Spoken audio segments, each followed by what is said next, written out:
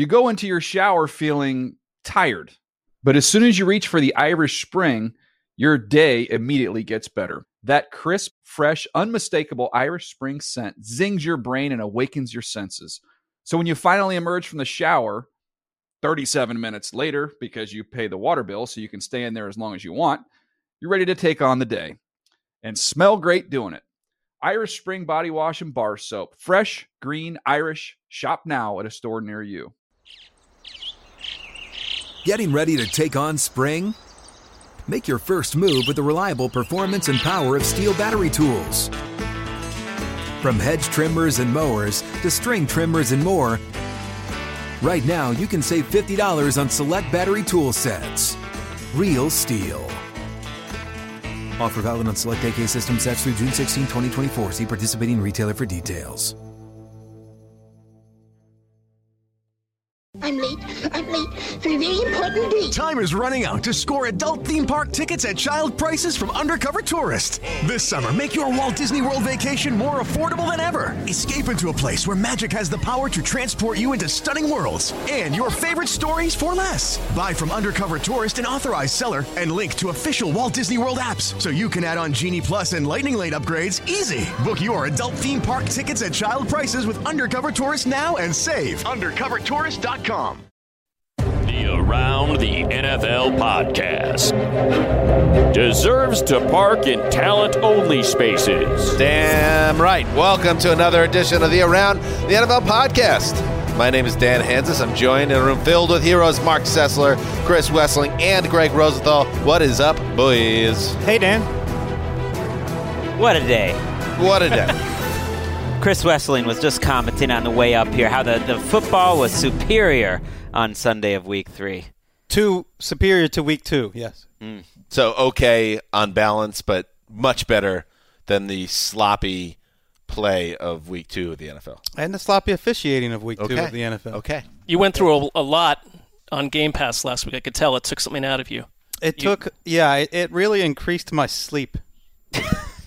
Well, put me to sleep all last week. I'm falling asleep because it is 89 degrees in the studio today. They actually turned the heat up from Thursday's show.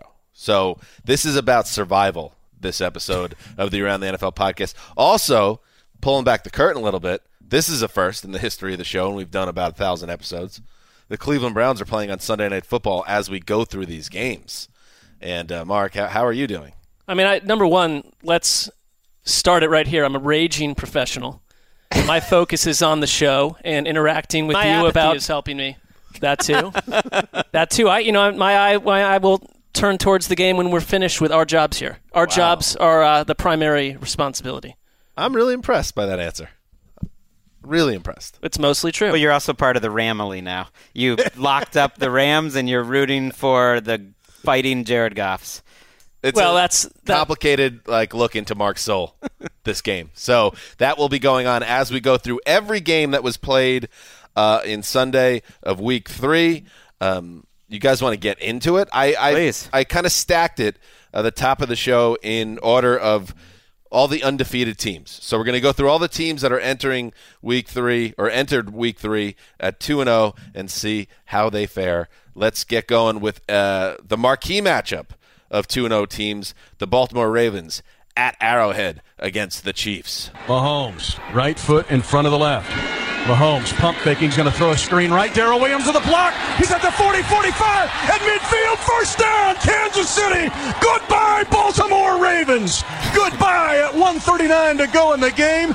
A screen pass of 16 yards, dialed up by Big Red and executed perfectly by the NFL MVP, Patrick Mahomes. Mitch Holthus of the Chiefs Radio Network with the call. It was his version of the hay is in the barn.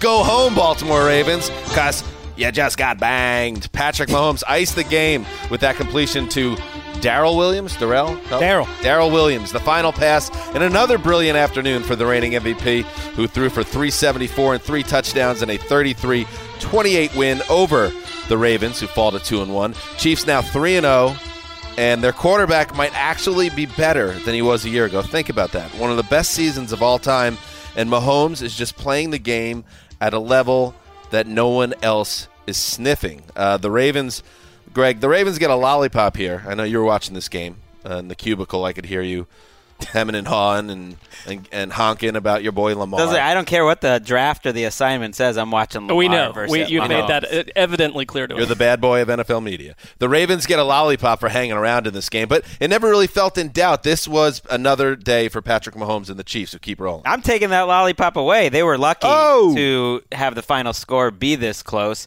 The defense, which talked a good game before this matchup in terms of Earl Thomas saying they weren't going to give up big plays, really didn't provide much resistance. Earl Thomas was victimized on a play where you could see Andy Reid saw a tendency where Earl Thomas was going to jump a route of Sammy Watkins in the slot. They went over the top for Mecole Hardman for 83 yards. There was no pass rush. I felt like more than any game, obviously this season, you could really see them missing Terrell Suggs and Zadarius Smith because Patrick Mahomes had all day back there. Even though he didn't have his left tackle, he had plenty of time, and I felt like they could have put up a 40-burger or more if things had gone a little differently. I mean, it's 9.6 yards per pass from Mahomes, and you mentioned like how he has improved markedly, visibly on the field. And we mentioned on Sky Sports that they talked all offseason how he's more comfortable in the offense. And a lot of times I read that stuff and I say, I simply don't really care about those kind of assessments in, mid-July or late June, but he looks that much more at home, and they don't, like, Tyreek Hill is not in the lineup, right. And you can't even tell the difference. They have an absolute embarrassment of big play weapons. By the end of last year, it was a one-horse race for MVP, and I think he's widened the gap between first and second place in the first 3 games this year. The difference is there was some anticipation throws on third down where he's letting go of the ball well before the receiver makes his break. There was just recognition of where the blitzes were coming from, where he just knew where his hot read was, and they just had solutions. But the thing I really liked today was he was getting on his offensive lineman.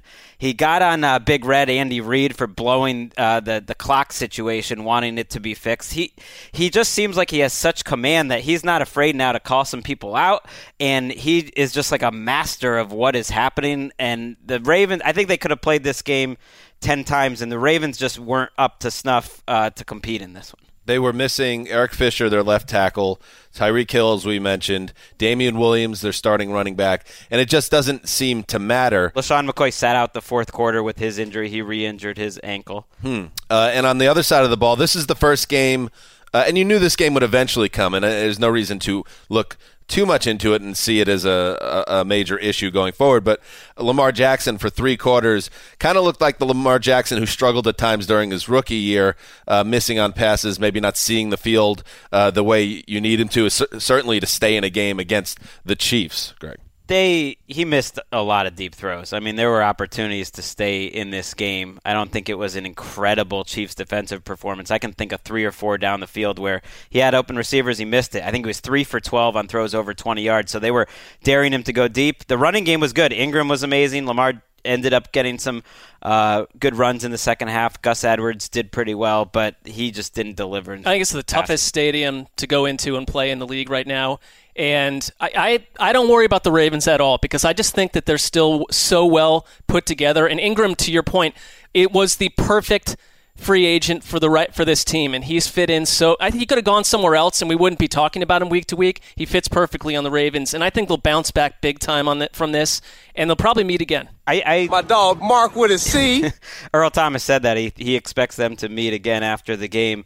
The only thing in this AFC, though, where it looks awfully similar to last year in the beginning, those losses for the Chiefs and the Patriots, there might not be that many of them. So they're already, if you're a Chiefs fan, you're already thinking about getting a bye in the playoffs. Before we move on, I want to call attention to one other aspect of the game that I found very interesting. John Harbaugh coached an ultra-aggressive game, one of the more aggressively coached games I've ever seen. And I don't necessarily mean that as a compliment. I find it I find it, hanging the onions that way. That's respectable. But they went for it on 4th down 4 times, and they went for 3 for 4 in that situation. They attempted 3 two-point conversions, failed all 3. And when it's a 5-point loss, and it makes you wonder. It felt to me that he was somehow trusted his offense too much and maybe not enough at the same time. Here's the comments from Harbaugh because the reporters were questioning his strategy after the game. And we had a mindset that we were going to come in and we were going to try to score as many points as we could. So that's what we tried to do, And I know we all felt the same way. Lamar felt the same way. We all did. We're going to keep playing that way, just for the record. So when you write your article, just understand that we'll disagree with your criticism. We're going after it. That's the way we're going to play all year. So, Wes, that's the Mahomes effect. It is. You're psyched out a little bit knowing that you have to keep up with the Chiefs, and they did. They had to keep up. So right. They forced 2 punts. The Chiefs scored 7 out of 9 trips.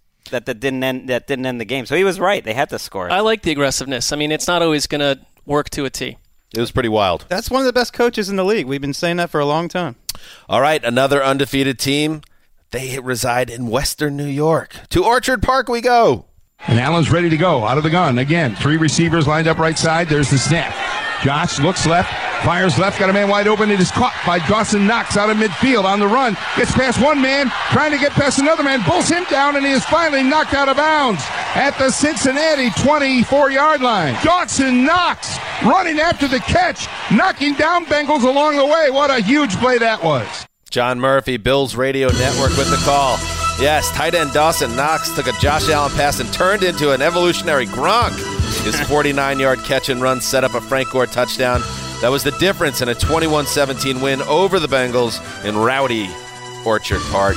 The victory moves the Bills to 3-0 and sets them up for a huge Week 4 showdown against the undefeated Patriots. Mark, consider this Bills comeback another leap forward for Josh Allen, right? Absolutely. I mean, they're not a fluke. You get some of these teams that roll to these early nice records, and you have to look a little deeper and wonder what they really are. What the Bills, though, are not is an explosive big play offense. They had 15 first downs before the Bengals had their first, and it looked that way, but they had a lead of 16-0. I mean, they're going to need to find a way to pile up points and find some more explosion. I still think John Brown, Cole Beasley were perfect fits for Josh Allen. Josh Allen is going to continue to push the ball downfield.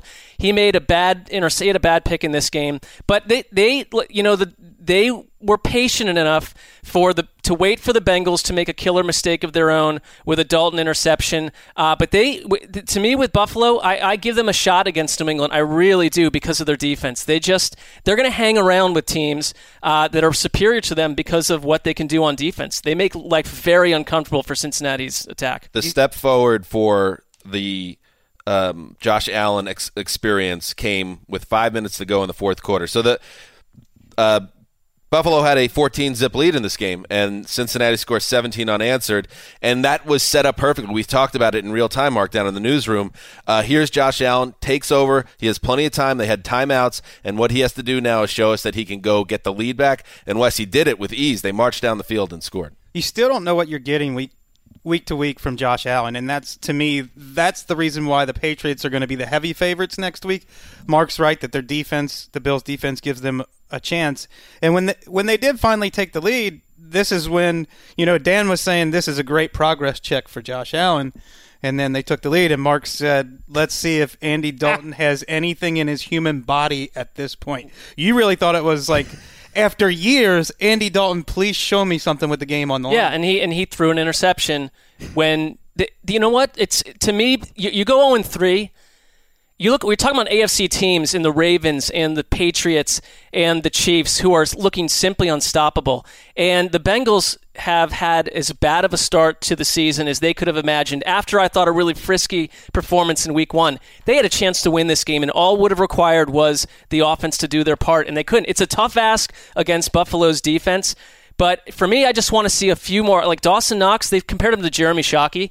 He is an interesting player. I don't know if I'd call him Jeremy Shockey. Off the field as well? Not sure about the off-the-field elements, but Josh Allen did respond. Game-winning touchdown in a Super Bowl, Jeremy Shockey, for you. Gets slept on sometimes. I like this Bills. They're fun. Like, it's just the league needs more. Even if they're not a Super Bowl-type team, it's impossible not to enjoy how well they're coached and how they've lived up to any sort of off-season. They were getting a little buzz in the off-season, and they could have gone 1-2, and we'd forget about them. It's the opposite. I just want to know what Andy Dalton did to poor Mark. I mean, what he said on air is very professional, just like he said going into the show.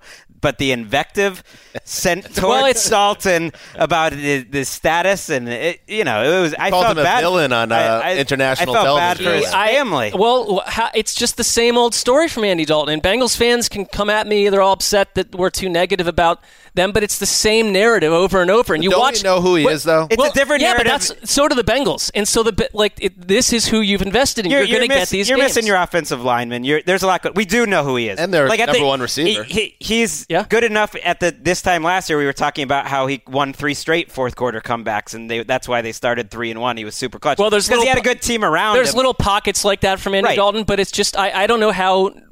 If I had Holly Hobby at backup, I might throw her in to see what could happen in a game. Just maybe something different. All right, let's. I don't know who that is. Who is Holly Hobby? It's like a child's doll. Oh. Typically a girl's doll. A boy could have the doll too, from what I understand. I don't know why you're making eye contact with me. I don't know. Did you have a Hobby doll? I did not. So. Is that a real thing? I don't know if it's still around, is it? I mean, it was a thriving article, a toy back in the day. Jeremy Shockey, the touchdown for the Saints. Was it with the Saints? Yes. That was they had the go-ahead touchdown. He had the go-ahead touchdown when they beat the Colts. Okay, thank you very much. All right, we mentioned the New England Patriots, who have the big matchup against the Bills. But first, they had to take care of business against a downtrodden AFC East, quote-unquote, rival. On to the throne of sleaze. Michel, the single back, 1st and 10 from the 25. And the ball on the right hash. Izzo motions tight, stands up on the right wing. Brady under center, turns with a play fake to Michel. Quick throw down the middle, wide open. Dorsett at the 10, right to the 5, scooting in for the score. Touchdown, Patriots! That's Bob Sochi of the Patriots Radio Network. We don't need to hear from you, Zolak, this week. Zolak, what a disgrace last week. Oh, hey, kid, Antonio Brown, welcome to the neighborhood, kid. Grow up. Tom Brady threw a pair of touchdown passes, including that connection with Philip Dorsett, and the Pats didn't allow an offensive touchdown for the 3rd straight week in a 30-14 win over the hapless New York Football Jets. It was business as usual for the Patriots, who rolled to 3-0 2 days after their misguided, uncouth Antonio Brown experiment ended with the wide receiver's release. As expected, this wasn't much of a game. You even give the Jets credit for at least keeping it from turning into a disaster, at least their defense. The Jets' offense is as lost as an offense can be right now. They had about 100 total yards in this game. Both their scores, one was on a muffed punt, and the other was a pick six by Jamal Adams. I'm just happy Jamal Adams had something to be happy about. That's where I'm at right now. They go into their bye at 0-3 and hope to have Sam Darnold back in Week 5 against the Eagles, where they can kind of regroup. As for the Patriots, very much business as usual. They are limited right now on offense a little bit because they have the injuries on the offensive line. As we said, Antonio Brown is no longer in the picture. Julian Edelman leaves this game with a chest injury. I believe they did tests, and it's not believed. It sounds like he's going to be okay. Anything too serious, but that's where they are right now. They didn't really move the ball too well on the ground. Brady started off red hot, cooled off as things went along, but at that point the game was already well in hand. So the Patriots take care of business. They're going to evolve. Right now, they're much different than last year, where I think Brady is playing lights out, and the rest of the offense isn't quite there yet. But he played this 3-game stretch, I think, was better, and certainly the schedule has helped, but better than any 3-game stretch of his personal performance during last regular season. They also gave up 105 yards in this game, which was the lowest in the Bill Belichick era. So their defense, it'll be fun to watch them against some, they're going to play much better competition. But right now, Jamie Collins has been such a huge addition for what they do. I mean, a year ago, Jamie Collins, whispers were that he was not even trying playing for the Browns. So I don't know. Obviously, they've flipped the switch on him. Big surprise. But they're up 200 yards to 8 heading into the second quarter against the Jets. And I it's easy to pile on the Jets, but it's the kind of season with the way that it's going right now that, yes, I realize you don't have Darnold in there, but it's been about as concerning a 6-day stretch as you could imagine for a team. And with the way that, depending on how this plays out, I wonder if Adam Gase gets a second season unless they start to do what you'd think that they hired him to do. I mean, the offense is devolving, and you worry about a guy like Le'Veon Bell just getting overused. Go, I know. I'm not not trying to pile on, but I mean, Dan, am I wrong? I feel it's concerning that it couldn't have gone worse. Obviously, the first 3 games of the season. However, he's not all to blame. The offensive line, which he didn't put together, has been worse than expected.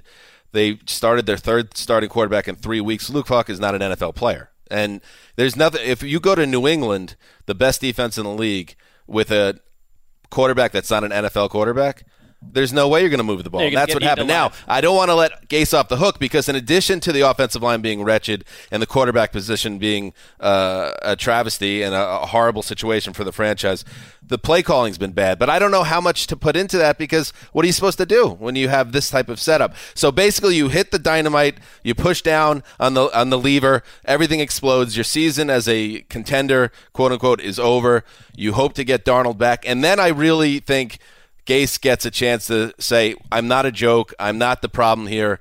But I think the pressure's on him as soon as they get out of this bye to show something on offense, and getting Darnold back would be a big lift toward that goal. Patriots opponents are 0-9 this year.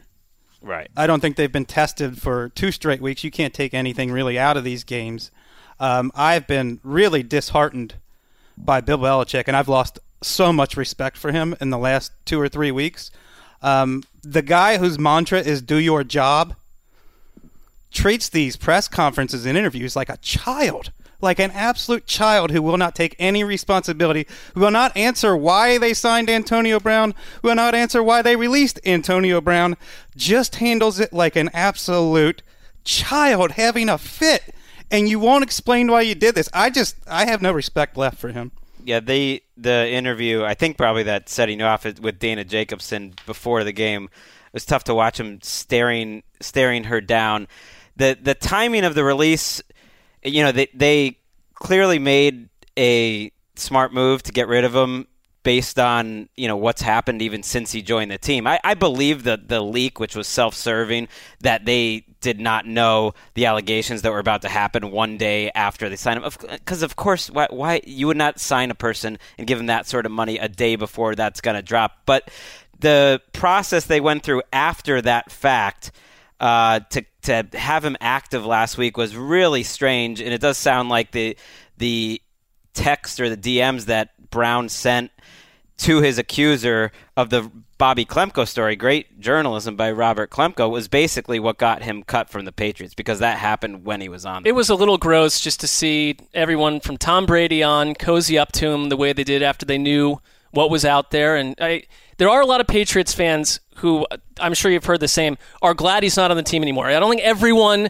can be put in the same bundle. Well, of course. I would assume most are relieved. I mean, and it's not like Bobby Klemko said journalist is just doing his job, is also getting doxxed on the internet for what it's worth for outing Brown for his creep behavior. And by the way, put Philip Dorsett on the field. This guy gets better each and every week. You don't need Antonio Brown. The thing with Belichick with the press conferences, the Jacobson thing was just uncalled for, and I don't know what he was going for there. But the fact that he walked off from his last press conference that came shortly before the release, it's as if he believed that because he's Bill Belichick and because they're the Patriots, he wouldn't have to be answering these type of questions, which should have been a foregone conclusion. If you bring this man into your building, that becomes part of your experience as head coach and your organization. It almost felt like he thought he was above that, but you weren't, Bill. Do your job. And which is, I think, one of the reasons they cut him is him having to deal with that. The Patriots are okay. They're a great team. They're 3-0. They're steaming towards January again. But this was not a good look for the organization. I don't care if they don't get hit in the wallet on it. It looks like they'll be able to get out of the contract and they'll move on because they're so good at moving on. But this, I believe, was a black eye for the Patriots. And one quick thing, I mean, Belichick gets too much of a free pass for treating the media this way, because if another coach who hadn't won as much as he had treated reporters this way, it would be a major story. I mean, you can't get away with that dismissive behavior, but because it's Bill Belichick, it's baked into his charm, I guess, to some, that he dismisses the press this way. It's a joke to most. And it's not, though. And on the Antonio Brown front, he then fires off an array of tweets on Sunday morning, taking shots at a bunch of people, including Robert Kraft, a reference to his prostitution arrest. Also, Ben Roethlisberger's past issues with women, basically hitting out and then challenging I guess the Players Association to fight for me because teams shouldn't be able to take away my guaranteed money. Well, nobody's playing the violin for you. No. And then deleted business ain't booming because his agent probably was like, you are taking money out of no one would be screen capturing those tweets. You're fine by deleting them. All right, let us move on. Another undefeated team, the Green Bay Packers. Slot to the left side. They stack those two receivers. Devontae, the tail of the tandem. From the 40, jumping into the neutral zone. Rodgers has a free player, so it appears. Rainbows deep down the middle. Marquez Valdez-Scantling. Touchdown, Green Bay! 40-yard bomb. Marquez Valdez-Scantling. The great Wayne Larrivee of the Packers Radio Network with the call. Aaron Rodgers doing Aaron Rodgers things. Rodgers drew the Broncos offsides, then delivered a 40-yard touchdown strike to MVS. 2019 breakout candidate. The Packers a 27-16 win at Lambeau. Green Bay moves to 3-0 under rookie head coach Matt LaFleur. Matt the Flower, do we call him? I do. I don't demand that you do, but I'm glad that you are. I like it. The Broncos fall to 0-3 under their rookie head coach. I don't need help with this one. Vic Fangio. Wes, give us a progress update on the Packers offense 3 weeks in and 3 victories in. Packers offense is still feast or famine. It really depends, just as it has the last couple of years, whether Aaron Rodgers is hitting these big plays or just missing these big plays. This was a dominant ball control attack for the Broncos. Dominated time of possession. But when you play that style to try to keep the Packers off the field, you can't turn it over 3 times. And Noah Fant, the rookie tight end, who looks like he's going to have a really good career, has been one of the most mistake-prone players in the NFL for the first 3 weeks of the season. He had a really bad fumble in which Jair Alexander stripped the ball. And speaking of Alexander, the story of this game is the Packers' defense, and specifically the offseason that Brian Gutekunst had, the draft that he had last year, taking Jair Alexander in the first round. This year he comes back with Rashawn Gary, who got his first career sack and also had a fumble recovery. Darnell Savage, who we've pointed out has been great so far. He had a diving interception in this game. Preston Smith and Zadarius Smith combined for 5 sacks today. What? They're big free agent acquisitions. Guti he's having like that Bruce Arians out in the parking lot. Let's get the pickup truck out and beers and let's just celebrate. He's doing like the Michael Jordan shoulder shrug. Yeah. As he walks to the office. That's amazing. Wow. 36 rushes for the Broncos running back. Oh, yeah. Oh, yeah. Philip Lindsay. If you ever, like...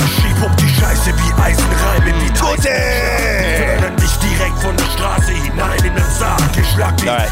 Philip Lindsay's best game of the year. Royce Freeman lost an 18-yard touchdown to a bad holding penalty on Emmanuel Sanders. Just a really bad call by the refs on that one. It took a touchdown off the board, and then Flacco ultimately got sacked on 3rd down in that series. Flacco, I don't think he was the primary problem in this game. The concentration should be on their defense, not on their offense. They don't have a sack or a takeaway in 3 games. They do not. Shaq Barrett has 8 sacks. He was on the roster last year. This team has 0. They almost had a Golston today, and it was 1 QB hit for the whole team. And the last 2 weeks, everyone's saying, well, the quarterback's getting the ball out of their hands quickly. That's not happening when it's Aaron Rodgers. The passer just, for whatever reason, isn't getting there. But you know what did get there? That Goody music. I mean, just the tip to the guys and girls out there, like... If your significant other, isn't in the mood, if you're trying to get them in the mood, just kind of things aren't going well, put this on and just watch the magic fly. And this is Brian Gutekunst, by the way. Yes. Well, before he got into football, this was his trade. He was a hardcore German rapper. If I'm a Broncos fan, I don't know, maybe... Well, talk to Wes. Maybe turn this experience off and check back in 2020. I don't need 13 more games of Joe Flacco. I know it's not all Joe Flacco's issues, but there's just I can't imagine you can't drop a more uninspiring scenario to the season. To your point, your criticism or the idea that Adam Gase should be criticized, which I think is totally fair. Isn't Fangio the defensive version of that? This guy has a well-earned reputation as a defensive mastermind. The fact that he would take over as a head coach, and Greg, you mentioned a couple weeks ago the difference between going from upstairs to down on the sideline and how that changes a lot about how you do your job on game days. Maybe that'll be a story coming up. I mean, to have no sacks, to be this ineffective on defense. With that talent. You can imagine how frustrating it is because the margin for error is so small. They did move the ball much better than the Bears last week, and they lost in that killer fashion. They did move the ball and hold it much better than the Packers on the road, but they moved the ball in the second half better than the Raiders in the season opener. They have looked good for spurts, but not overall. And what did Emmanuel Sanders say after the game? We're in a world of suck right now. Oh my goodness. Let's move on. I'm in a world of pain and the heat in the studio. It is uncomfortable, but we are forging on. We are a $13 billion company. I mean, it doesn't help that if Ricky, you're off camera. All right, let's go to the next game. Off camera, there is like asbestos falling from the ceiling on us too. So I'm not even sure we're going to get to the end of this. $13 billion. The next game, please. It's second down 8 at the Miami 19. In the gun, Elliott goes out in the pattern to the right, and he throws it down to the goal line. A perfect strike to Amari Cooper. Touchdown, Cooper. The fans yell, Coop. 2 touchdowns today for Amari Cooper, and that was a perfect 19-yard strike from Prescott, 19-19. We've heard a lot from him early on this season. He's Brad Sham, the Sham God of KRLD. Dak Prescott threw 2 touchdown passes to Amari Cooper. He also ran for a score, and the Cowboys, they righted themselves after a sluggish start, knocking off the Dolphins 31-6. Mark, if Miami executes better in this game, we might actually have something approaching an athletic contest in the second half, but they did not execute, and the Desert people who set that really big number, they were right. I think Dak Prescott has raised the bar on his own performance. That what we saw today, people were panicking a little bit and concerned about where he was at halftime. But a year ago, it would have been sort of every game we expect from Dak Prescott. They were fine. I think Miami's going to not lose every single contest 50-0. The Cowboys were a little sluggish, but they had 200-yard rushers in this game and dominated by the end. Wouldn't be concerned if I'm Dallas overall.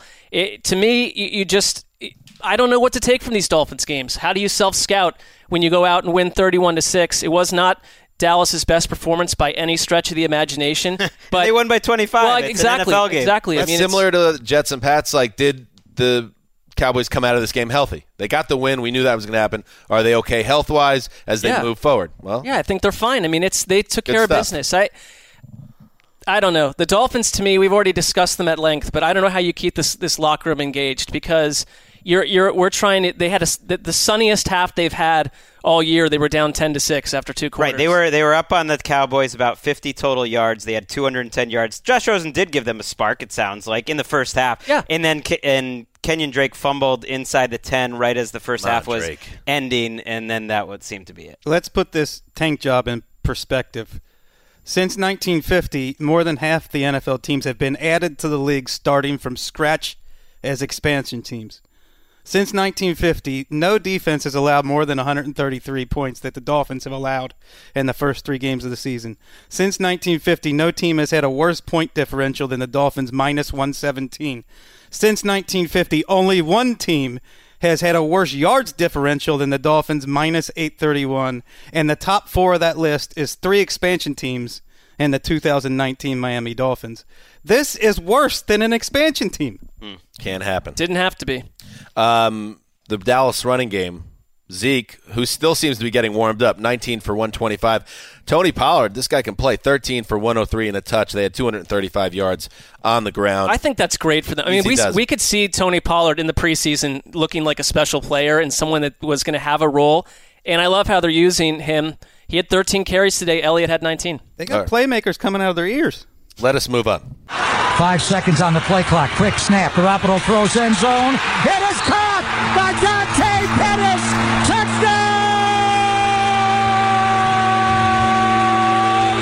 San Francisco! What was that? Greg Papa, the Papa Bear. And that was Tim Ryan. Cackle. Just cackling in happiness and confusion.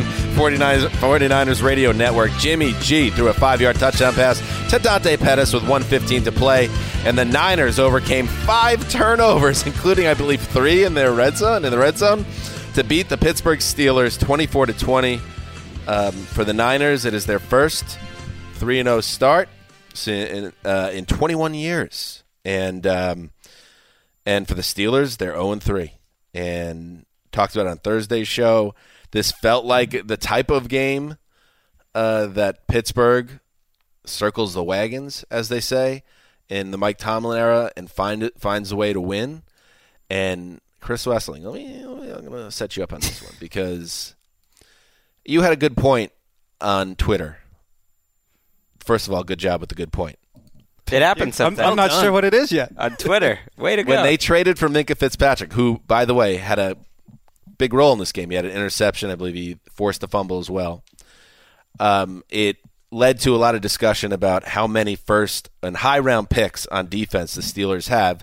And Keith Butler, their defensive coordinator, you pointed out, hey, Keith, better make this work now. Well, twice, after a slow start by Mason Rudolph, in which he couldn't really get anything going on in the first half and he looked lost, he connects on a catch-and-run touchdown with Juju Smith-Schuster that covers about 90 yards. That puts him ahead, and immediately the Steelers' defense coughs it up. Then Rudolph does it again. He takes the Steelers down the field, puts them back in the lead in the fourth quarter, and at that point, the Pittsburgh Steelers defense needs to win that game and take it home, but they didn't. Jimmy G, and credit to the Niners, go down the field and then 3-0, and there's a lot of good reason for optimism in San Francisco, but that stunned me that Pittsburgh, in a cornered animal game with their season on their line, could not find a way to take that game home. The Steelers have shown flashes of dominance on defense this year for quarters at a time, but as Greg has pointed out, it's only for quarters at a time. In the second halves of games, you're not stopping anybody. And from what I've seen, it's mostly the secondary. I want to see how well Minkah played. Supposedly he was making big plays today, but they're still allowing too many big plays on their defense. So I really want to see that, but you're right that they have way too much talent on this defense, and this is an organization that does not give up first-round picks. They will not have a first-round pick next year for the first time since 1968. Well, the pressure's on. You got to win games or else that pick's going to be in the top 5 or 6. I think Devin Bush and Mark Barron, who we talked about going into this game, he had 2 fumble recoveries today. But they struggled and covered just in terms of the PFF score were big-time liabilities. Again, Barron's kind of killing them. The story, though, just looking at this from afar, is that the 49ers do have a defense. And I know they're playing Mason Rudolph in a struggling offense, but the 49ers had the type of defense that would struggle against any offenses. And right now they've played 3 teams who aren't great on offense, the Bucs, the Bengals, and the Steelers. And you know what? They've shut them all down. They gave up 239 yards today. They kept their team in it despite all the turnovers. That is a big-time change from a year ago. And, of course they're going to... That's why they're 3-0. Right. It's why they're 3-0, and it's why, there's reason to believe they can stick around in this thing. They're neck and neck with the Packers for the most improved defense in the league. You're not getting last year's James Conner right now at this point, too. No, you're not. One thing I noticed, and I know the Steelers, and they've seen this in the stretches where they haven't been dominant on defense this year. They got eaten up by the Niners' ground game towards the end of this thing. They were just running right up through the belly of Pittsburgh defense, and that was concerning to watch. Well, that's got to be because the offense couldn't control the clock at all, right? Not so at all. The defense is out there the whole game. And Conner had the turning point in the game after the Niners turned it over the 5th and final time on another fumble deep in Steelers territory. It looked like the Pittsburgh would have a chance to run out the clock or at least add on some insurance points, and Conner coughs it up, which led to the final score. So, Le'Veon Bell, that guy held on to the ball, and you miss him right now. The Steelers miss they miss Le'Veon Antonio Brown, Bell. too, because you're not getting Smith-Schuster going off, week after week. It's been the opposite. Well, I mean, the Big Ben's absence, I think, is going to put a cap on Smith-Schuster's ceiling. They're 0-3, and that's it. They had to win this game, and they didn't win this game. Their offense hasn't looked good at any point, really, this year. They're pretty much done. And that's it for that game. Let's keep moving. This could be the ball game. Ertz has got it back on 4th and 15. Looks, pumps once, looks, pressure comes from behind. Now he throws deep downfield. It is knocked away, incomplete. Big time defensive play by Rashawn Melvin on a pass intended for J.J. Arcega-Whiteside. And the Lions will take over on downs. And this thing is over, baby. Execute 3 snaps and we out of here. Nice job, Dan Miller of Lions Radio Network. Although I don't want to correct Dan, but I will say that it wasn't so much of a great defensive play by the defensive back, but a drop, another killer drop when you watch it on replay. Dan on Dan crime. J.J. Arcega-Whiteside had the 7th and most crushing of drops for the Eagles on Sunday. He could not hold on to a beautifully thrown Carson Wentz downfield pass. Would have put the Eagles first and goal essentially at the 1-yard line in the final minute of the game. Instead, it was dropped, 4th down, game over. 27-24, the Lions beat the Eagles in Philly. So I don't want to take anything away from the Lions because they're undefeated. How about that? They gagged away week 1 into a tie, but then they found a way to beat a Chargers team that shot itself in the foot. And the Eagles kind of did the same thing in this game, but there's something to be said for a team that finds a way to take advantage of other teams' mistakes, and that's what Matt Patricia's team has done so far this year. So that is my takeaway on the Lions right now, that I don't believe they are necessarily a good football team. And in my power rankings exercise I do weekly, I got absolutely slaughtered by Lions fans for putting 3 NFC North teams in the top 10 and leaving the Lions out of the conversation. I'm not going to have them zooming into the top 10 this week either because I don't necessarily buy them, but credit where credit's due. You go to Philly and beat an undermanned Eagles team. Well, you got the win, and you deserve some lollipops. I don't know if a team in the league has gotten not luckier, but more fortunate to play in a Chargers team last week and the Eagles this week, about as banged up as they both could be. And the Eagles just simply don't have enough people on the field right now. That said, and I hear you about not sticking them in the top 10 or anything, I love teams more than anything in September and October that change my long-standing perception of them. Now, they haven't entirely done that yet, the Lions, but they aren't boring. Get excited about the Lions. They aren't just handing away games. They, to me, have been the most boring team in the NFL since I've worked here and over the past 10 years. And I'm not saying they're lighting up America at this point, but if you're Matt Patricia, to be 2-0-1 at this stage, things could be a lot worse. Yeah, they lighting up America. Here's the thing, though. When you start off, maybe not lighting the world on fire, but you stack wins, they can get better, too. The Lions could be a much better team in December, especially defensively, than they are right now. I think they're a better team defense than they are in terms of individual stars. They're not really getting standout players, and the one thing that stands out to me is I kind of like this Matthew Stafford better than the Jim Bob Cooter Matthew Stafford. This is the Matthew Stafford that's using his big arm to throw down the field, that's being a little more aggressive, can fire it in there. Like we liked the Cooter. It helped him out for a little while, those time-in throws. But after a while, it's like, you've got the biggest arm in the league. Let's see it. And we've seen it in the last few weeks. This is a show-your-face team to me, the Lions. So they were dominant for 3 quarters in the opener against the Cardinals, then gave up, 27 points? That's not good. And then against the Chargers are they're rolling. And then 2 touchdowns get called back, a fumble at the goal line. The Lions got a lot of breaks in that game. Just a ton of kicks. And as Mark pointed out, the injuries to the opponent. And then this week they play a really injured Eagles team. I haven't seen this game yet, but I really want the Lions. Are they going to be consistently good, or just taking advantage of bad teams? That's the NFL, and it's such a it's kind of a boring point to make, but there's not that much separating most of these teams. The Broncos are not that far off from being 2-1. So many of these teams, the Chargers and the Texans, who we'll talk about later, all 3 of each of their games has come down to the last possession, and it's just a couple little things sometimes. Well, it's the same for the Eagles, who the potential game-winning catch falls to the ground last week. Same thing happens today. You now have a short week and have to go play the Packers in Green Bay on Thursday night. And this is a team, I thought the Eagles were going to start 5-1 or 6-0, and you're staring down 1-3 if you don't take care of business in a tough ask in Green Bay. Yeah, they're getting killed with the timing here because they lost more players. Jason Peters came out of this game with an illness. The offensive line was missing multiple players. The fact that they don't have Alshon Jeffrey and Deshaun Jackson is showing up with all these drops. Carson Wentz, you love Carson. I love Carson Wentz, and he played so great in this game. I loved how he played, even though he was imperfect last week in the loss to the Falcons. He deserved a much better fate in this game, and I'll call attention when you fire up your Game Pass, not your condensed anymore, Mark. It's now what? 40. Game in 40. It's Game in 40. Asterisk Game in 40. Which, it's a wonderful product. I think it has given some people a sense of liberty just to do a nice chunky 15, 20 seconds after the play ends. I like my editing on those games sparse and right down to the bone. I want those games to be about 31 minutes. I got too much other stuff going on in my life to be spending 40-plus minutes on these games. Do you? I mean, yes, there are other things I could be doing than watching, some of these teams. I understand your frustration about especially this. as some of these teams wander into watch list territory. Like, I'm going to bounce on you. Sorry. That reminds me, though, how was Hustlers? We didn't get the official review on Great the movie. podcast. Well, no, it was solid. It was solid. Wow, he just blew up Give his it spot. a B. Give it a solid B-. Yeah, that's not Oscar worthy. Everyone's buzzing about J-Lo's performance. Not a chance. No, I like J-Lo in a lot, but Oscar worthy. Right? No, come on. There were multiple points in this game where the Eagles had a chance, and it seemed like they were going to just take over.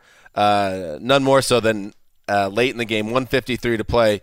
The Eagles block Matt Prater's 46-yard field goal try. They scoop it up. The Eagles do run it back to the 22 of the Lions, and they're all set up. An illegal block on Jenkins pushes it back to midfield. It was a questionable illegal block. Check it out, Wes, on Condensed in 40. A Darren Sproles 4th and 5 gets called back for OPI, and then, of course, Arcega-Whiteside blows it. So the Eagles are in a tough way, and the Lions are undefeated as we will enter the last week of September. Who would have guessed it? I want to see an NFL game where the refs are not allowed to throw a single flag, but the players don't know that the refs aren't allowed to throw a flag. They might figure it out midway through the second quarter. I like this. Let's move on. This will be a 44-yard field goal, or actually 34-yard field goal to win the game for the Bucs. Papa. Pinion the holder. Snap, spot, kick on its way. And it's no good. He missed it. Way missed the kick. And the Giants win their first game of the season. Bob Papa. WFAN with the call. Matt Gay blew it. 2 missed PATs and that chip shot field goal, allowing the Giants to escape with a 32-31 win over the Bucs. Terrible loss to the Bucs. Great comeback for the Giants. And the star and the story of this game is Danny Dimes. The rookie quarterback threw for 336 and 2 touchdowns, also ran for 2 touchdowns, including the go-ahead score with 1:16 to play. The Giants came back from 18 down in this game. Wes, we've been waiting to see Danny Dimes play in games that matter. Well, we got it today. I thought he was impressive from the opening drive throughout. There was a bit of a lull, probably late second quarter, where the Giants weren't doing much. The Bucs went ahead 28-10 at halftime. And then Evan Engram, 75-yard touchdown on the first play of the second half. Daniel Jones has another 46-yard bomb, I believe, on the next series that sets up another touchdown. And before you know it, it's a 28-25 game. And this came down to the end. Daniel Jones on that game, the go-ahead drive, just marching down the field, was decisive, confident, knew what to do. And then, the Prairie Land opened up on that touchdown run. I believe he's the first Giants quarterback ever with 2 rushing TDs and 2 passing TDs in a game. True. He also led them to their biggest comeback since 1970. Wow. He's now 1-0 and trailing by 18 or more points. Eli Manning. This is not a knock on Eli, but 0-44 in those games. That's just how hard it is to come back from 18 down. We now live. Take your victory lap, Wes. It's a knock. Well, yeah. This is a nice world that we live in now, where Wes has some palpable excitement about the New York Giants. I've never experienced this at all. I would compare it to this. When I was going through chemotherapy and I couldn't hold anything down, there was one night where I was getting brave and I was like, Keisha's sleeping, I'm going to go try out some peanut butter crackers. Like, that's going to be the best thing I've eaten in 4 months. I went to eat the peanut butter crackers and they were stale. It was like eating, soft plaster. That's what Eli Manning watching has been for 3 or 4 years, eating stale crackers every single week. This time the crackers had crack. They had crunch. I thought you were going to say that you ate them and then you threw them up, and that was like watching Eli Manning. No, it's just the disappointment yay, of it's something Sunday. stale every single time. You know what it's going to be. You see suddenly the Giants have a quarterback who's not athletically limited too, and they kept mentioning what he can do that Eli can't, and we all know that Eli's an Iron Man and someone that, if you're a Giants fan, you love Eli Manning, the history of the guy, but they've needed this for so long. And Saquon Barkley was lost in this game to an ankle injury, and high ankle sprain, not good. And I mean, they thrived even without him. I thought that simply would not have happened a week ago. Go watch that Giants-Bills game and look how limited that attack was. They thrived without Saquon Barkley, and Daniel Jones succeeded despite Shaq Barrett launching an all-out campaign on Defensive Player of the Year. This guy has 8 sacks in 3 games. What? 3 sacks last week. I think he was Defensive Player of the Week. They got to give it to him again this week because he had 4 in this game. Back. Oh my 2 God. forced fumbles. And I think if that's the one thing Giants fans probably are a little bit – actually, they don't even care because they're riding high right now. But the one thing people were worried about in the preseason was the ball security for Daniel Jones. And one of the fumbles was definitely on him being too casual in the pocket. So he had 2. The other one was Shaq Barrett just doing Shaq Barrett things. It doesn't get any brutal of a loss for the Buccaneers in this. To lose a 28-10 lead is bad enough, but then to lose it and then to watch Jameis Winston throw a 55-yarder down the field puts you inside the 10-yard line and you think you won it again, and then to lose it, that's like losing it twice. That is brutal. And this is the crazy thing. Arians takes a 5-yard delay of game penalty to back up his kicker, who had missed the extra points earlier, Matt Gay. And here was his explanation why he did that prior to the game-ending miss. Bruce, what happened at the end there when you got the 5-yard penalty? The delay. What happened there? I just took it on purpose. You took it on purpose? Yeah, I want the field. He's better back. That field goes easier back 5 yards. No sense hurrying. We wanted to move the ball over, put it in the middle, and make it an easy field goal. I mean, Matt Gay, get out of the building. You cannot miss that kick. And everyone that listens to this podcast, I'm always team kicker, and I defend these guys, and I don't think kickers get enough credit for how hard their job is. But sometimes you just got to make the kick because so many people are affected by you on that miss. Bruce Arians on the sideline, Jameis Winston on the sideline. It totally changes the course of their season potentially because you can't hit a 34-yarder. And if your coach thinks that he needs to do things like take penalties to make you more comfortable, you're not the guy. You shouldn't be the kicker in the first place. I'd like to see the data on 5 yards further back being an easier kick. It's pretty brutal because he did make 4 kicks in that game. The thing is, though, Bruce Arians is a savvy guy, and I appreciate in general his brutal honesty when asked all sorts of typical softball-type questions, but when you say this, and we're all here mystified by the strategy to create a longer attempt for your kicker, who is not exactly, Martin Gramatica times 1,000, if that was even a good kicker. First kicker that came to name. He really wasn't great. All right. Well, if you multiplied him by 1,000, he would be the greatest kicker that ever lived. There'd be a lot of celebration. Said by 1,000. But, I mean, why put those words out there for us to dissect and everyone to dissect all week long after a totally brutal, painful loss? Is that honestly what Arians was thinking by taking that penalty? I guess you take the good with the bad with him. He's going to tell you what's on his mind. And what I'm a good example of what I'm saying, like on this very show Thursday, Mark, I think it was you, was saying, is this what Bruce Arians came back for, to hope that Todd Bowles' defense is going to take you? Well, here's a game where Winston throws for 380 yards and 3 touchdowns and connects with Mike Evans on this huge clutch play that should have set the season on a different course, and the kicker couldn't. After a great win over the Panthers, that's completely lost. That feels like 1,000 years old at this point. This will get lost in the Daniel Jones hoopla, but you will not see a more lopsided receiver versus cornerback matchup probably all year than Mike Evans just taking the soul of Jackrabbit Jenkins over and over and over again throughout this game. It was like Craig Elo trying to guard Michael Jordan. Jackrabbit. Yeah, maybe no more talking, Jackrabbit. All right, before we move on, I got to hear that. Oh, yeah. That Bucks call of the Matt Gay miss. Let's hear it. It comes down to a rookie kicker wearing green and yellow shoes. Oh, Gene Deckerhoff. Right between the hash marks. He deserved better. From the 24, a 34-yard field goal.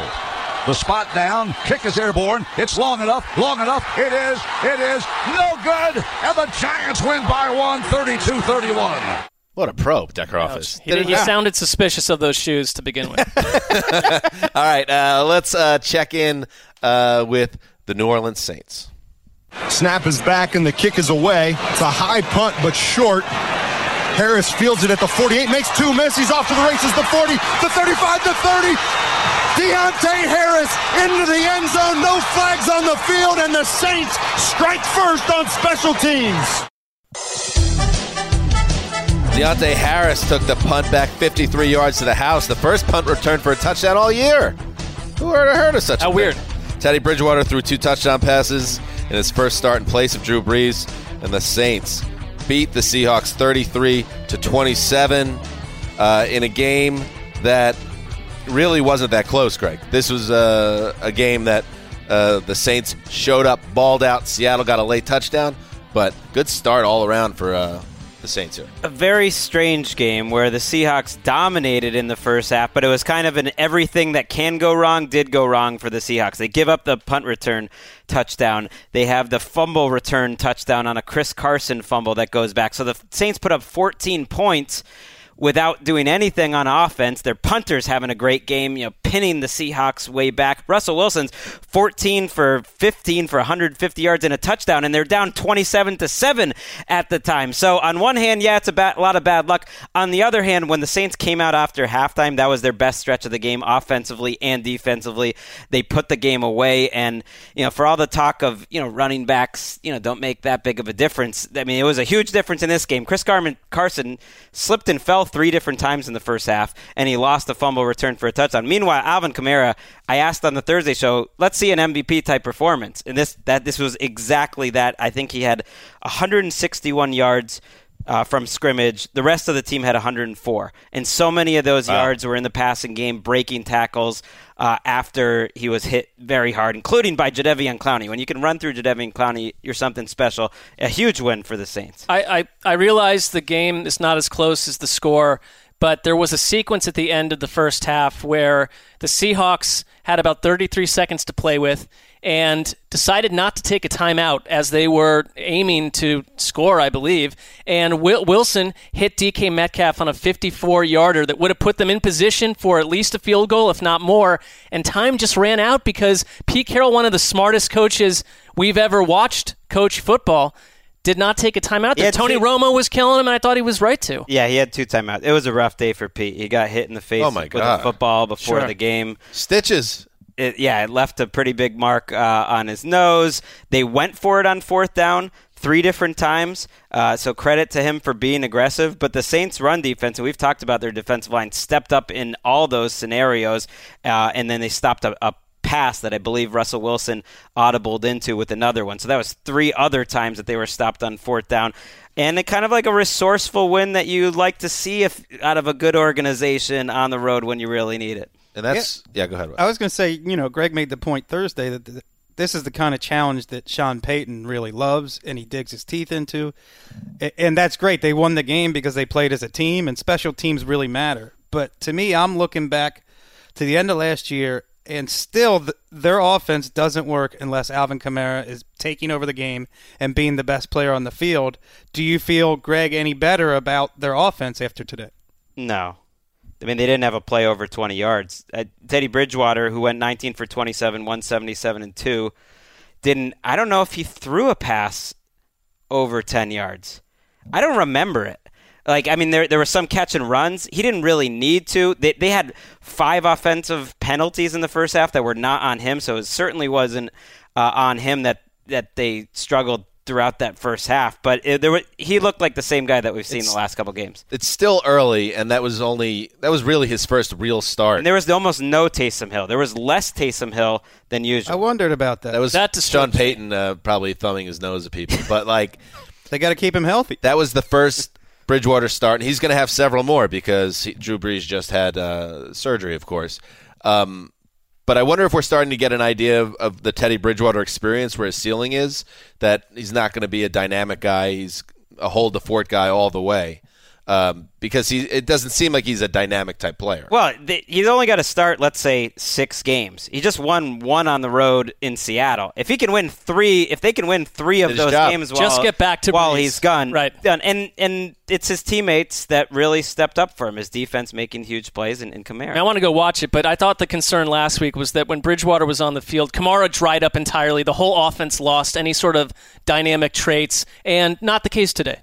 Although as much. The crazy thing is they had, I think, one of the bottom 5 yardage games in Sean Payton's career last week, and they had less yardage this week. They're it was just a different team. It was it was a crazy. Well, maybe game. what I just said sounds completely erroneous. No. I'm hey, they're concerned all going of to a Dallas. I don't count them out of any game. I just think that they'll find ways to be competitive. And I think a lot of people, myself included, who said, "Oh, they're going to be kind of just another team until Breeze comes back and the South is wide open." This was a nice little Sean Payton game, as you said.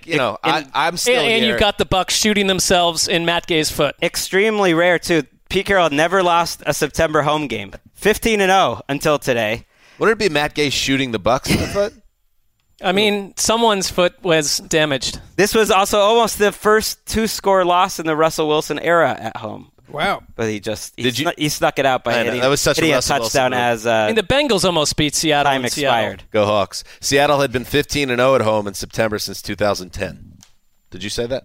I did. But well, I wanted to repeat it. It's a fun little It's a good nug. Give nice our research department some credit. They're Let's great. move. Dan did that himself. He came up with that study.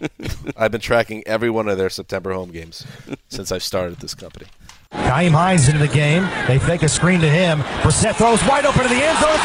Zach Pascal, touchdown! Seattle had been 15-0 at home in September since 2010. For Zach Pascal in the end zone. And the Colts now lead it 9-0 with 1:25 to go in the first quarter.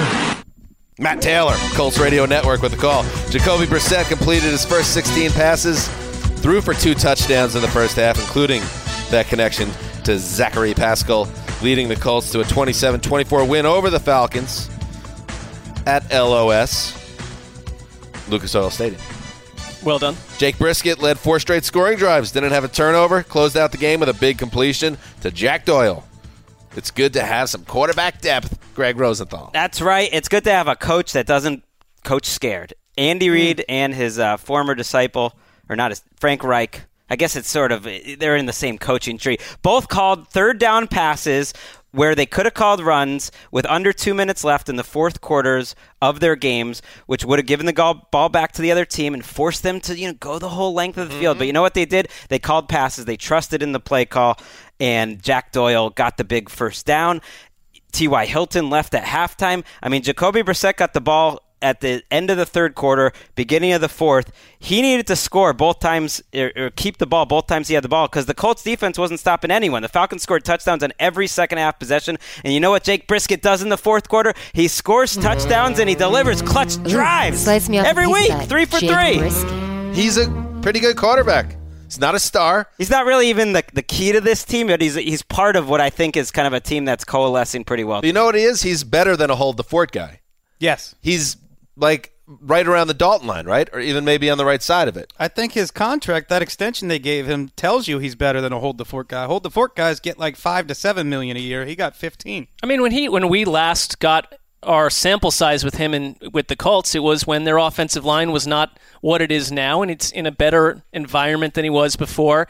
That for some reason the Colts kind of remind me of the Eagles a little bit, where they're going to get banged up and lose players, but the ship doesn't entirely sink because they're well coached. Their front office is extremely sound, and they've added depth. This Colts team had no depth under the previous front office. They have it all over the place now. They've got infrastructure. When these two teams play, though, I mean, it's one-sided. There's no rivalry in the history of the NFL more one-sided than Colts-Falcons. I mean, Falcons fans don't even show up, don't even watch the game when you play the Colts. People have been talking about the Colts-Falcons rivalry for decades. 15 wins, 2 losses. It doesn't get more one-sided than that. Atlanta, fix what you're doing. Yeah, that's like once every 4 years, so that's and you know what? This is one of the most random. Matt Ryan, ever. 29 of 34, 304, 3 touchdowns, 1 interception, passer rating of 121.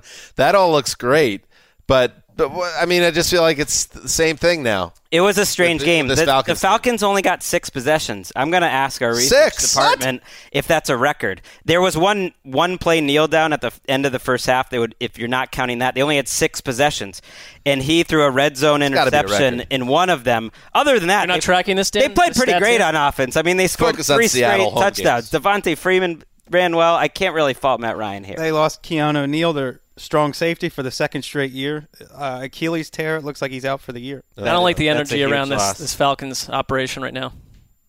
There is something going on here. Right, I'm with you. Dark spiritual I don't force. I think it's on. That's where Dan Quinn's defense needs to make a stop at the end of the game. His offense is putting up touchdown after touchdown, and they're giving up drives to Zach Pascal and Marlon Mack and Mo Alley Cox. Those were the three guys. All right, let's check in, Mark. The Browns just fell behind. So far, you've been a total pro throughout the broadcast. Does it change now?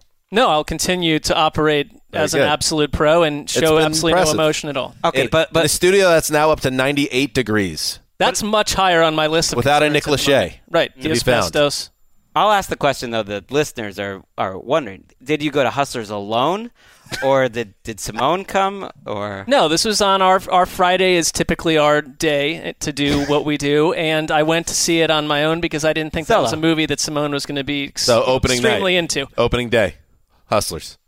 Opening day, yes. First day. So I like going to the movies early because I don't like hearing other people eat in the movie theater, so I'll typically go to like a 11 a.m. show and sit way up front, not near any other human, because when I can hear someone eating popcorn during a movie, I cannot concentrate at all. It throws me completely out of my element. Interesting. Let's move on. That's a new one. Thielen left, Adams slot left, Diggs solo alone to the right. On first down, play action, Cousins bootlegs out to the left, plants the foot, fires deep right, man there, caught. Thielen, 5, touchdown! 35-yard touchdown, Cousins, Adam Thielen, and it's 6-0 Minnesota. Paul Allen. Oh, he's one of the zero truthers. Jaunty. Matt Money Smith, who I do the power ranking show on NFL.com, he always says 0. He never says 6-0. It's always 0. And it stops me in my tracks every time. Bupkis. Zotz. Goose egg. So, Kirk Cousins bounced back from his woeful performance last week in Green Bay, playing turnover-free football. Threw that touchdown pass to Adam Thielen. It was his only touchdown pass of the day. An easy 34-14 win over the Raiders. Dalvin Cook over 100 yards for the third straight week. The Vikings 2-1 now. Wes, a home game against the Silver and Black, just what the doctor ordered. Yeah, we sort of referred to this on Thursday as the recipe for Kirk Cousins' success. Home game, check. Nailed it. Inferior opponent, check. Nailed it. Not a nationally televised game. Nobody's watching. Check. 3 for 3. Vikings. Nobody. This had it seemed like the same DNA from the season opener against the Falcons, where the Vikings jump out to an early lead, run the ball down their opponent's throat, and don't rely too much on Kirk Cousins. Dalvin Cook, once again, the focal point of this team. And if there was an all-pro list for September, he would be the running back on it. You could do that. That sounds like a Wesling assignment. You'll do I'd be happy to talk about it on the podcast. You'll do it at halftime through 8 weeks. It's amazing. Wes, you've been assigned to it. I'm sorry. Monday, 9 a.m. When they give Alexander Madison the ball, they look pretty good running the ball, too. They're just He's a big boy. running. They're a great running team when you can bring him in as a back. They're very close to 3-0 if they get 3-0, excuse me, if they could execute against Green Bay better. I think the Vikings are okay, but I don't know if it'd be 0 in the context of a record. I don't know. It's only because it's a score. It makes sense. The whole thing. But Wes, you so nailed it with the Kirk Cousins thing. If those things line up, he will never lose a game. He never has lost a game, and he never will. The problem is the way sports and the NFL are set up is that the deeper you go into the season, you lose those elements. He's sort of like slightly better than Andy Dalton. Right. I think that's where he's always been. And you made a good point the other day where there's the people who are anti-Cousins. And Greg's pointing at me. And Wes, sorry. That, people crow when he has a bad game, and then the defenders start crowing when he has a good game.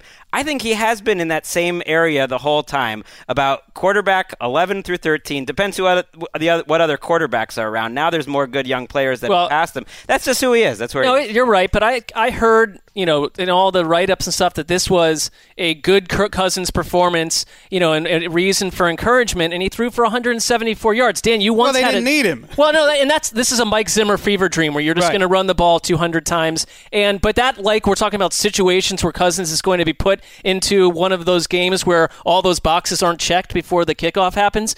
That the same thing with Mike Zimmer wanting to run the ball 30 times and do nothing through the air. Good luck. You're going to win a couple games that way, especially at home when you play as well as you do in that situation. But that's not how you get through a season in 2019. I'd be concerned. I want to give our listener Mighty Gazelle credit for phrasing the Kirk Cousins recap from Thursday so well. Well done.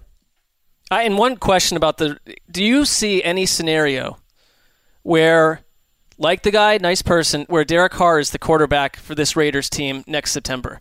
This experience feels like it's going south. Didn't he buy a house right next door to his head coach? Absolutely.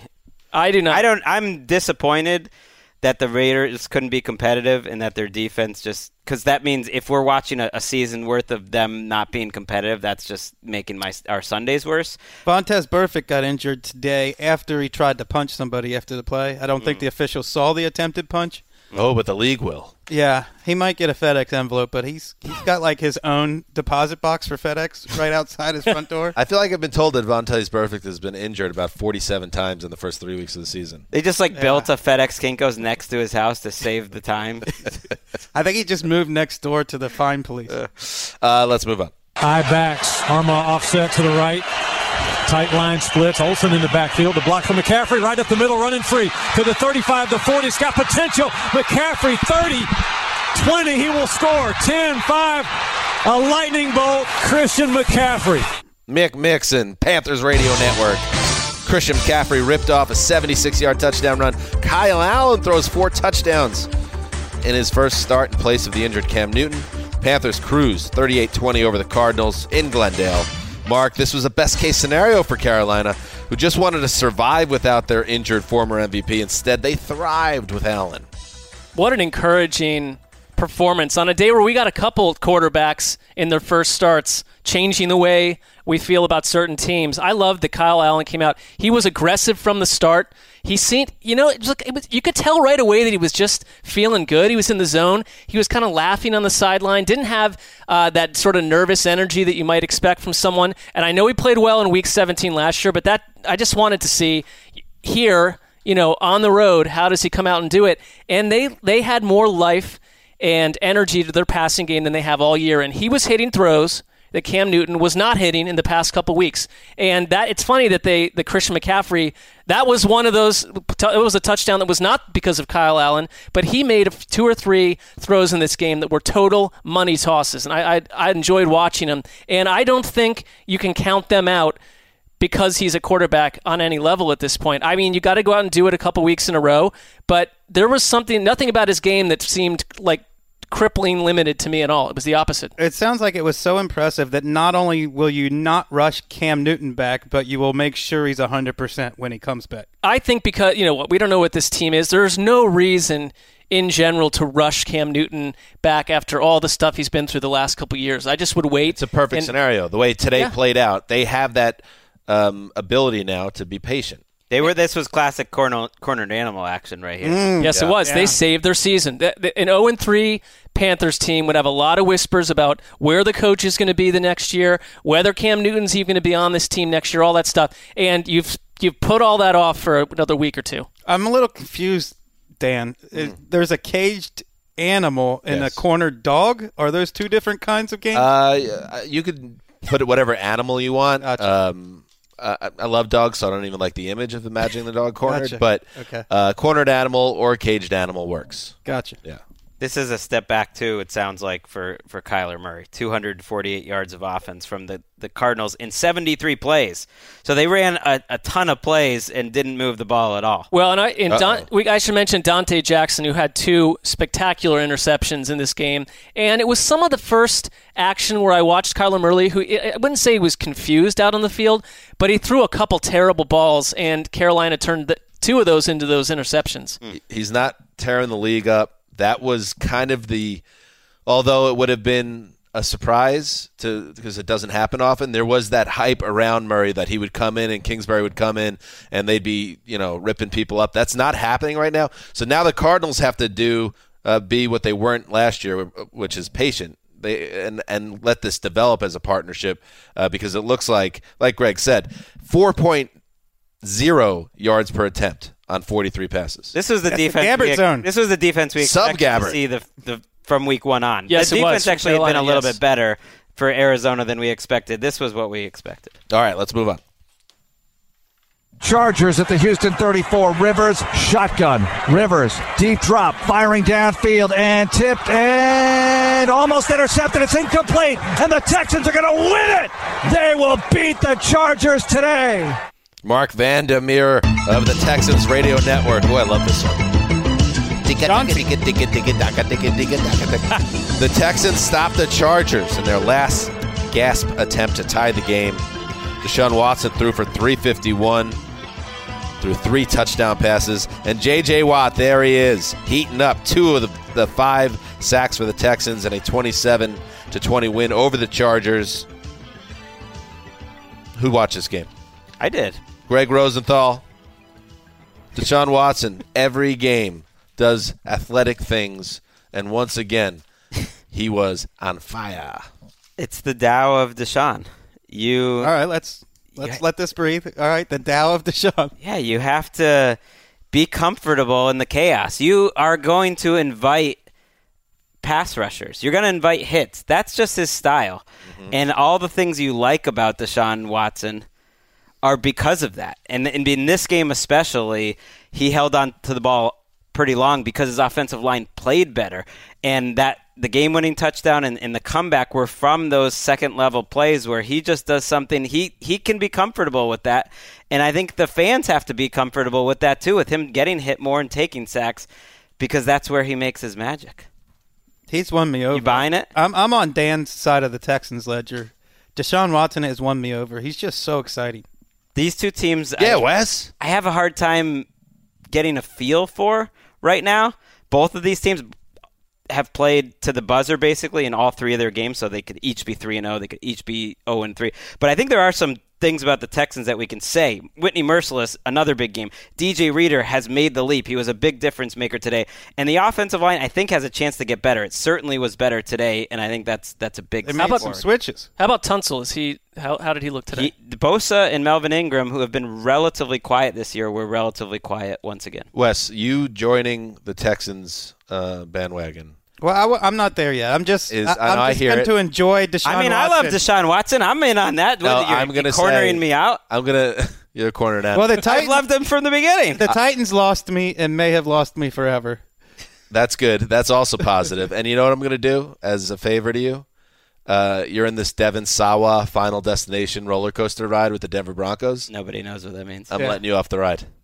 No, I thank you for that. That's off. Very magnanimous of you, but I can't let myself out of the penalty box yet. I haven't suffered enough. That's awesome. You definitely were raised Catholic. By the way, there's definitely 47 people who get that Devin Sawa reference. Oh, yeah. I mean, a few people do. 47 to 50 people. I do. Underrated movie. All right. Let's head to Sunday Night Football. 4th down and goal from the 5. This is week 3.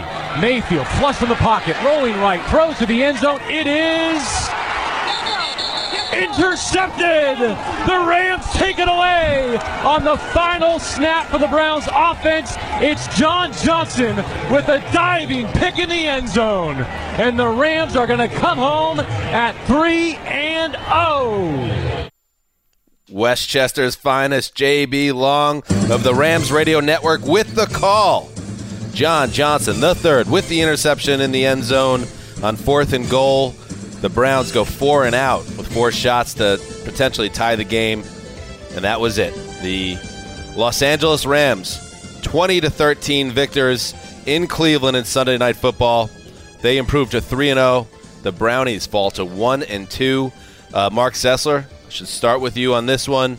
We're going to get to the Rams in a moment, but you had trepidation around this game all week. You've had trepidation around the Browns since their Week 1 clunker against Tennessee. I imagine you don't feel any better right now. Writer's block. That's sort of how this team feels to me right now. When you're trying to produce something and you can't get in that flow and you can't get out of your own way, or a relationship stuck in neutral, where there's something about this team, offensively especially, because I thought they played a lights-out game on defense, considering how banged up their secondary is. This has been the whole season, and I'm concerned, like at the core, about a line that has not protected Baker Mayfield well. But even when they are, it feels like Baker Mayfield has almost been zapped by the early season experience of playing behind this line, and it's hard to watch because last year a team playing with house money down the stretch felt so loose on offense that you felt like they could do anything. I wanted them to go play the best teams they could and challenge those teams with what they had with Freddie Kitchens and Baker Mayfield and even pre-Odell Beckham, just the rest of their weapons. And they are banged up, but I don't really point to any of that as what's going on here. I think they just I'm at a loss for words to some degree because, yes, I don't think it's a surprise to see how they performed on offense tonight. It's been happening all year. I don't know the way out. I don't. I like your analogies, and you might also say kind of like a kicker compensating for his last 2 misses where it's stilted and it feels like they're thinking about it, hesitant in pressure situations, and Baker Mayfield not trusting his offensive line. And as Greg said when we were watching the game, he's actually scrambling into pressure, not away from pressure. I mean, the last play of the game was emblematic. That not that they did a good job protecting him, just that the game ended with him rolling back to his right and just throwing it up because a lot that he's counting on improvising some plays, and some of the plays that were there you can nitpick, but it sure looked like Jarvis Landry was basically wide open on the 3rd down slant. He goes to the tight end on that play instead, and it's just those little decisions. At some point you have to trust, you're right, that for now, this is what this team is. The Rams are very similar. They've kind of looked the same each week where their offensive line isn't playing as well, but that they get it going in the second half and that the defense has been playing really well, and that's the difference between 3-0 and 1-2. The Browns' offensive line continues to be an issue. Aaron Donald, Clay Matthews, the whole front seven was getting after Mayfield, who, like we said, didn't handle that well either. And the play calling is definitely something you're going to hear a lot about in the hours and days ahead around the Browns. Most famously in this game, or infamously, I should say, was the fourth quarter, 4th and 9 near midfield draw call that got snuffed out after about a 5 or 6 yard gain. Everyone confused. There was Twitter was a buzz afterwards. ESPN's tracking data, that's the first 4th and 9 running play that they've tracked in over 20 years. Just a head scratcher. And after the game, Freddie Kitchens, he took ownership of it, but also said it was the play he wanted to call. So you figure out that. And then, again, they get the big interception, Cleveland, of Jared Goff, who throws high and a pick. And Baker Mayfield, despite not looking comfortable, does get them down inside the 10 after some completions and also a roughing the passer call on Aaron Donald. And then on those 4 straight plays, 4 passes, Odell Beckham not targeted once. He was brought here, Wes, to be a missing final piece guy in that offense, and he had that one big play against the Jets last week. But in general, this offense has not been able to take flight. I think football is so much more complicated than everybody sitting at home wants to admit it is. But sometimes when you have the best athlete on the field, you just have to take a chance and throw it up in his direction and let him make a play when nothing else is going right. I mean, if you look at that Jets game, everyone wanted to stream the highlights of Odell Beckham with the 89-yard touchdown, but they were struggling to get him open and make him productive in that game too, despite the final score, the final line for him. I really think the Rams defense is doing a lot of the carrying on this team, and they are much better than last year. Clay Matthews already has more sacks than he had last year. Dante Fowler has been a regular behind the line of scrimmage. Mark pointed out during the game, Corey Littleton has been one of the best linebackers in the NFL this year. Weddle adds a lot. Taylor Rapp is a hit as a second-round pick. They are a better I think Marcus Peters and Aqib Talib are playing better. And to Cleveland's credit on defense, they entered this game missing all 4 of their starting defensive backs, and they put up a real good fight. I mean, the Rams warmed up as things went along. They actually ended up with 2 100-yard receivers in Brandon Cooks and Cooper Kupp, who had a huge game, 2 touchdowns, over 100 yards. But the Rams had, 3 points at halftime? I mean, yeah. that is it's pretty incredible to me if you would have told me that after everything we heard about the injury issues that they would get the job done going into the second half and the offense just not able to figure it out. That's, to me, one of the biggest stories of the young season right now is how disappointing the Browns have been on offense. I mean, and it's the problem is because it's, the pressure's going to get amped up. They are days away from having to go deal with the Ravens, who are a far superior team playing in sync right now. And I total respect to the Rams because in the early year that they've been in here, they're 3-0 and they knocked off Carolina on the road. That was a tough game. That was not an easy ask, and to go and do it tonight, I mean, the Rams have to be respected entirely. Well, Freddie Kitchens is getting a lot of grief about being in and over his head. And I feel like that's maybe projecting what he looks like, or just they have made some curious decisions. Or his experience. Certainly, and lack of experience. That said, good coaching is about adjusting. You're 3 games into the season. It's obvious it's not working right now. He needs to figure out how to adjust whatever he came into the season planning to do, and it's a new experience for him because, he was the guy calling the plays at the end of last year, but he wasn't the head coach at the end of last year. That is a big difference. And the guy who's not calling the plays was one of the best play callers in the NFL last year, and he was the guy dialing up Fitzmagic early last season, Todd Monken. Mark, it's not all bad. You locked up your Rammies.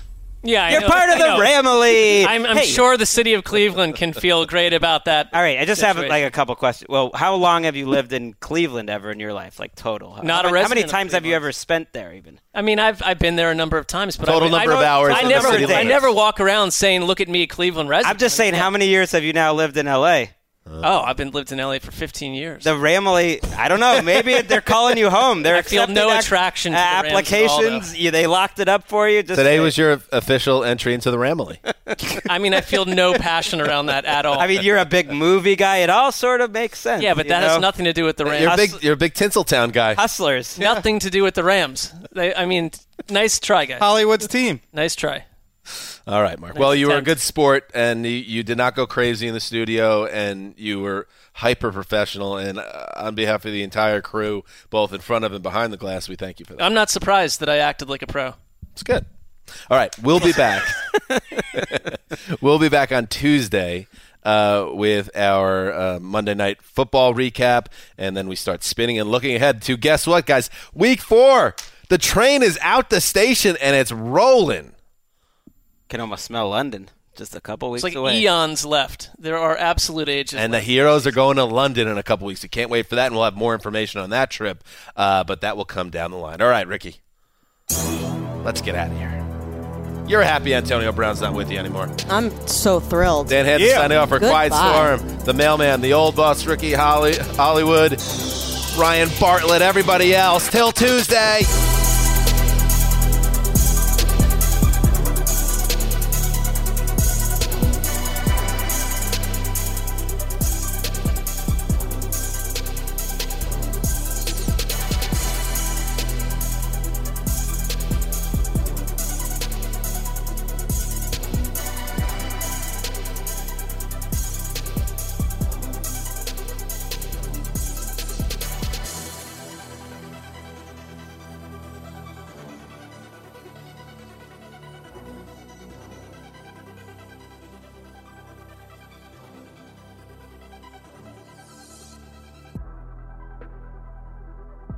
You go into your shower feeling tired, but as soon as you reach for the Irish Spring, your day immediately gets better. That crisp, fresh, unmistakable Irish Spring scent zings your brain and awakens your senses.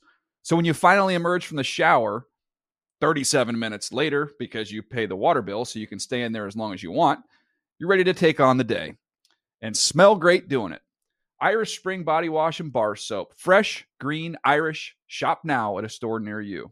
I'm late for a very important date. Time is running out to score adult theme park tickets at child prices from Undercover Tourist. This summer, make your Walt Disney World vacation more affordable than ever. Escape into a place where magic has the power to transport you into stunning worlds and your favorite stories for less. Buy from Undercover Tourist, an authorized seller, and link to official Walt Disney World apps so you can add on Genie Plus and Lightning Lane upgrades easy. Book your adult theme park tickets at child prices with Undercover Tourist now and save. UndercoverTourist.com.